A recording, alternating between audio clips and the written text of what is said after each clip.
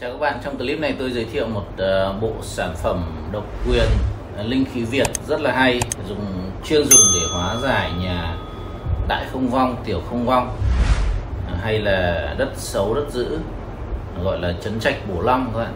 Đây là cái phần đằng sau trấn trạch, cái núi Tu Di đằng sau trấn trạch các bạn.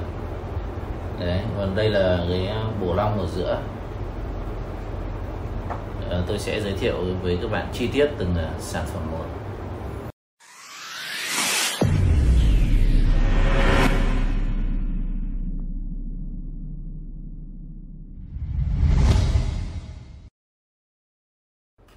Khi các bạn ở một cái mảnh đất xấu, gọi là mua phải miếng đất xấu mà không biết hóa giải ra sao, thì trước đây thì tôi hay dùng đá. Chính vì việc mình dùng đá nên là nhiều người ở bên ngoài cũng bắt chước dùng đá theo. Tuy nhiên là vì không hiểu nên là họ cứ rải đá, đổ đá xuống đất, xuống nền nhà. Thậm chí có nhà tôi đến là họ rải cả, họ bảo họ mua được rẻ, họ rải mấy tấn xuống bên dưới, rất là kinh khủng các bạn. Giống như tôi nói là uống thuốc bổ thì mua được cả thùng thuốc bổ về uống, nên là nó khá nguy hiểm. Và sau khi tôi làm được ra cái kim tự tháp năng lượng cao phát ra xa cả cây số thì tôi mới nghĩ đến việc mình trấn trạch làm sao nó phải nhanh gọn hơn nữa. Vì trước đây là tôi cũng dùng đá nhưng mà rất nhiều hộp, có những trường hợp này mấy chục hộp, mấy chục điểm khác nhau mới nắn được cái khí của một ngôi nhà từ cái hướng đại không vong đang xấu sang một cái hướng xấu. Thì cái bộ sản phẩm của nó là có quan trọng nhất là cái núi trấn trạch đằng sau này các bạn này, núi trấn trạch đằng sau và cái hướng thủy ở đằng trước. Hai cái này là hai cái quan trọng nhất, là nó sẽ nắm cái hướng khí theo cái ý muốn của mình, từ cái trục khí đang xấu sang cái trục khí nó tốt hơn, mà tôi vẫn gọi chung là di cung. Có nghĩa là nhiều người chúng ta vẫn đang hiểu nhầm cái di cung hoán số là thay đổi lá số vận mệnh của con người, là lên đình lên chùa đọc một bài cho các thầy ở đấy là đọc một bài khấn là xong là hóa giải được lá số của mình. Thì đấy là một cái tôi đã nói ở clip trước rồi, nhầm lẫn hoàn toàn. Cái di cung là chúng ta thay đổi về con người, là thay đổi lá số con người bằng cách là dùng ngũ hành. Và ở dưới cuộc đất cũng thế, di cung là chuyển cái hướng nhà. Các bạn phải hình dung là đang ở các nhà các bạn rơi vào đại không vong thì tôi sẽ nắn xoay lại cái trục khí để nó sang một cái hướng nó tốt hơn. Thì để sử dụng là bắt buộc phải có cái tọa sơn ở đằng sau. Cái tọa sơn này nó sẽ kết nối với cái đầu rồng ở đằng trước này các bạn, cái đầu rồng, cái rồng trầu ở đằng trước là nó phải gọi là hồi long, nó quay đầu lại các bạn nhé, nó quay lại. Tất nhiên là về cái cách đặt cụ thể thì với những cái cụm đất sử dụng này thì hiện nay là tôi là phải trực tiếp làm, hoặc là tôi hướng dẫn cho đệ tử của tôi làm, chứ không hướng dẫn cho khách được. Vì cái này là phải căn chỉnh bằng cái phần mềm ở trên vệ tinh, nó rất chính xác.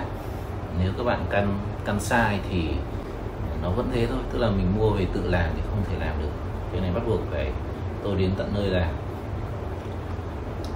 Trên con rồng này là tôi có khắc nổi luôn cái hình đồng xu Quang Trung Thông Bảo. Nói chung là đồng xu Việt thì trước đây như tôi nói là tôi mới đúc được mỗi đồng Quang Trung Thông Bảo, nên là tôi đặt ở trên lưng con rồng này luôn để cho các bạn thấy là đây là cái sản phẩm tôi làm. Đấy, và bên dưới cái chỗ tụ thủy, cái nên nó tụ khí lại, thì tôi cũng làm cái hình 3D chìm ở đây. 3D chìm vẫn nhìn được chữ các bạn, vẫn đọc được chữ tiếng Việt hẳn hoi các bạn nhé. Đây nên là đây là sản phẩm thuần Việt. Cái này sẽ giúp các bạn khóa chặn hai đầu để chuyển cái trục khí từ hướng xấu sang hướng tốt. Và như tôi còn nói là với cái nhà nó khoảng cách này mà trên 10 mét, thực ra là nó vẫn kết nối với nhau được.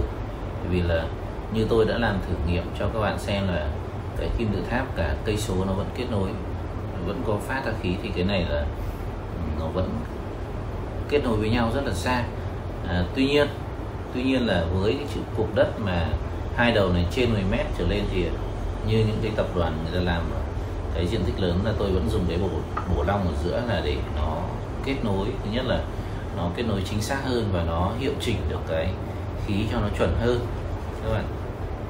Cái bổ long này trông là tuy nó bé khoảng 20 phân thôi, nhưng mà nó là một cái hình rồng long mạch để nó kết nối cái cuộc khí nó chuẩn hơn. Thì đây là sản phẩm cũng hoàn thiện rồi. Trên các cái vảy rồng này là tôi đã đặt cái mã não chiến quốc đỏ rất là đẹp. Chỗ này nó hơi cấn tay một chút thì tôi đang sửa lại cho nó trơn hơn, thì tôi đổ lại cái mẫu cho nó đẹp hơn một tí. Mấy cái gai thì tôi tạo bằng hình đất sét, mấy cái gai vảy rồng thì mình lại để nó hơi nhọn nên là lúc ra khuôn sờ nó hơi cấn, sợ đau tay, chứ nó không ảnh hưởng gì về năng lượng. Tôi đang mài cho nó cong cong đi một tí thôi. Mình di tay vào mà thấy chỗ nào nó hơi cấn một chút thì mài cho nó trơn đi, xong để tôi đổ lại một cái khuôn mới. Đấy. Vì lúc làm bằng đất sét nhưng mình chủ quan mình không, vì sờ vào đất thì nó mềm mình không biết được, nhưng lúc ra cái keo này nó cứng rồi mình cấn tay một chút. Cấn tay một chút thì sợ lúc mọi người mua về sờ vào không biết hay nó đau tay chảy máu thôi. Cứ phải lấy tay rồi miết mạnh vào tất cả các góc, mà chỗ này nó có vẻ đau một chút là mình phải mài lại.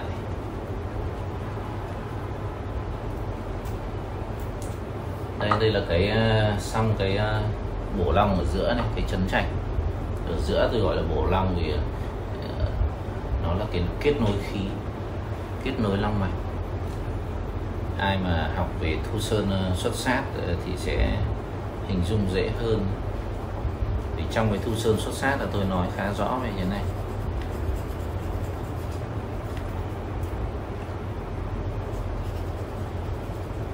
Chỗ này thì nó che mất cái linh phù nên là tôi mài ra để các bạn nhìn cái linh phù cho nó dễ.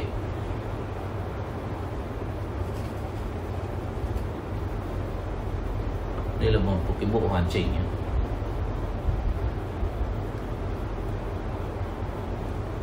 Đấy, đây là 3 sản phẩm này thì tôi thực tế là đã đưa lên trang ngocphongthủy.vn và linky.com.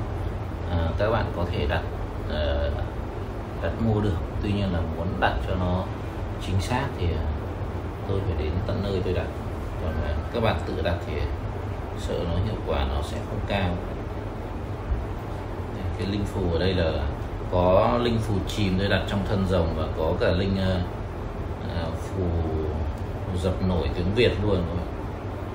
Để các bạn thấy là đấy là trên lưng rồng tôi cũng vẽ cả hình âm dương bát quái chìm ở đây rất là đẹp. Đằng sau gáy rồng, là có hình âm dương bát quái.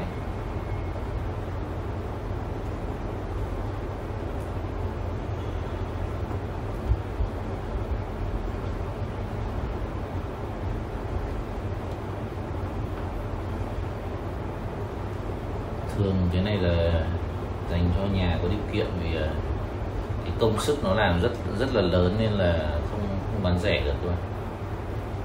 Cái khuôn rồng này tôi làm rất kỳ công, và cái rủi ro bị vỡ khuôn rất là lớn, vì có khi chỉ một cái, hai cái mình làm xong đúc ra xong là nó vỡ hoàn toàn khuôn, là lại phải làm lại từ đầu, rất là mệt, rất là vất vả, không hề đơn giản.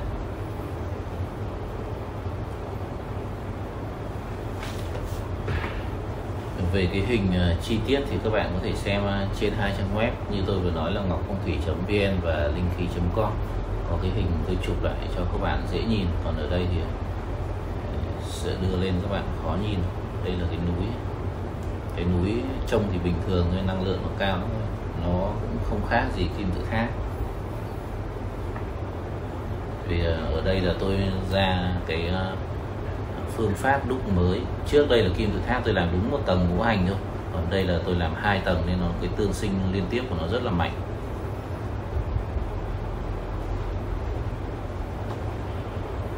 Đấy, bình thường đi hóa giải trước đây là tôi phải mang rất nhiều đá, cả mấy thùng đá đi rất là mệt, nhưng bây giờ là quan trọng là vừa mệt năng lượng nó không thể mạnh bằng cái này.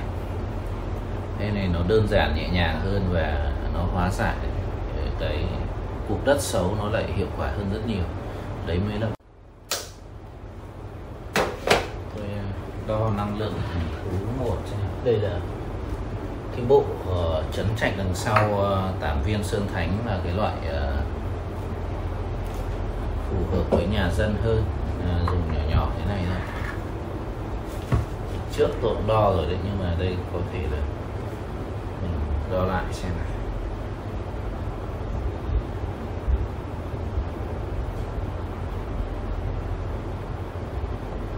Đấy, cả chục vòng rồi, vì cái này mình khai quang rồi, năng lượng nó rất là mạnh. Đây là cái bộ long ở giữa này. Đo đến cái tuji này cũng vừa mới ra xong, chưa khai quang. Cả bộ 3 này là chưa khai quang.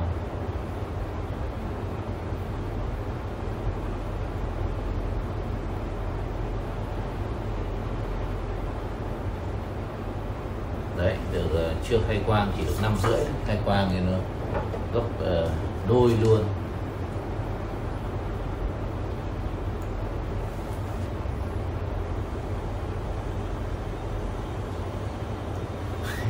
Cái này yếu hơn, ở giữa nó nồi khí nó yếu hơn, nhưng mà vẫn tác dụng đấy.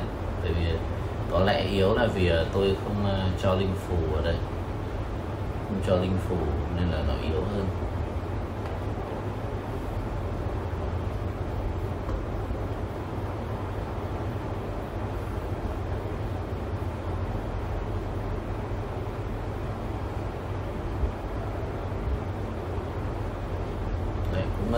Được 5,5.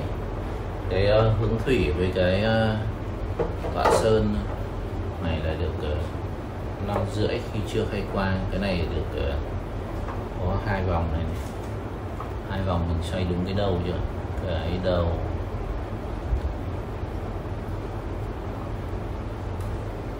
xoay đầu hay là xoay ngang. Nó yếu, nó chỉ được thế thôi, được 2 vòng. Đấy, tức là mình đo thấy nó, hay là do mình vừa mới giũa nó xong. Nhiều lý do đúng không các bạn? Chúng ta phải đo thế thì chúng ta mới thấy cái vấn đề xảy ra là gì. Có thể là tôi vừa ngồi tôi vừa giũa, chưa khai quang thì mình lại giũa chưa hoàn thiện nữa các bạn, nên có thể là nó mình sẽ phải test tiếp là tôi lại đổ, lấy cái này làm khuôn, từ cái này tôi đổ khuôn ra. Thì chỗ phần này hơi cứng, tôi không mài được, tôi đang mua cái máy mài thì tôi về tôi mài. Thì tức là mình mài hoàn thiện xong mình đổ khuôn lại rồi mình đo thì nó chính xác hơn. Đây thì tự nhiên đi mài gai rồng nên là mài vảy rồng nên là nó yếu đi đấy.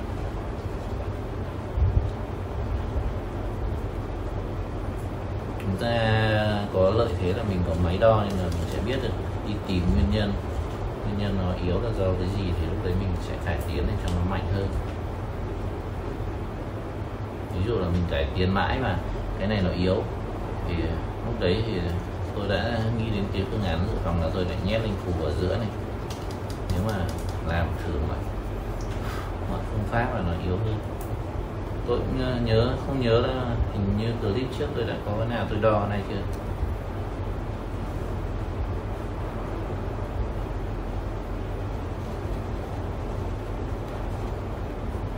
Đấy các bạn, tôi sẽ đổ khuôn lại xong làm ra một cái mới tôi đo lại. Vì cái này là tôi đang ngồi tôi mài để giũa.